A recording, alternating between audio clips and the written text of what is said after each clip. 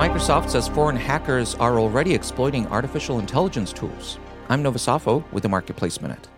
The tech giant is pointing to hackers working for China, North Korea, Iran, and Russia.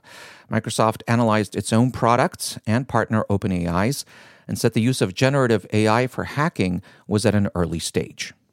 Lyft's stock briefly soared because of an apparent typo in an earnings report. The company wrongly added an extra zero, making it appear that a key profit measure was expected to improve by much more than it was actually forecasting. The company corrected the statement. Sony's PlayStation 5 video game console is struggling. The company is expecting fewer sales than previously thought, with no major game releases coming up. Airbnb revenues rose 17% in the fourth quarter, totaling more than $2 billion. But it lost money because of an income tax settlement with the government of Italy. The company says booking demand has remained strong so far this year. I'm Novasafo with the Marketplace Minute.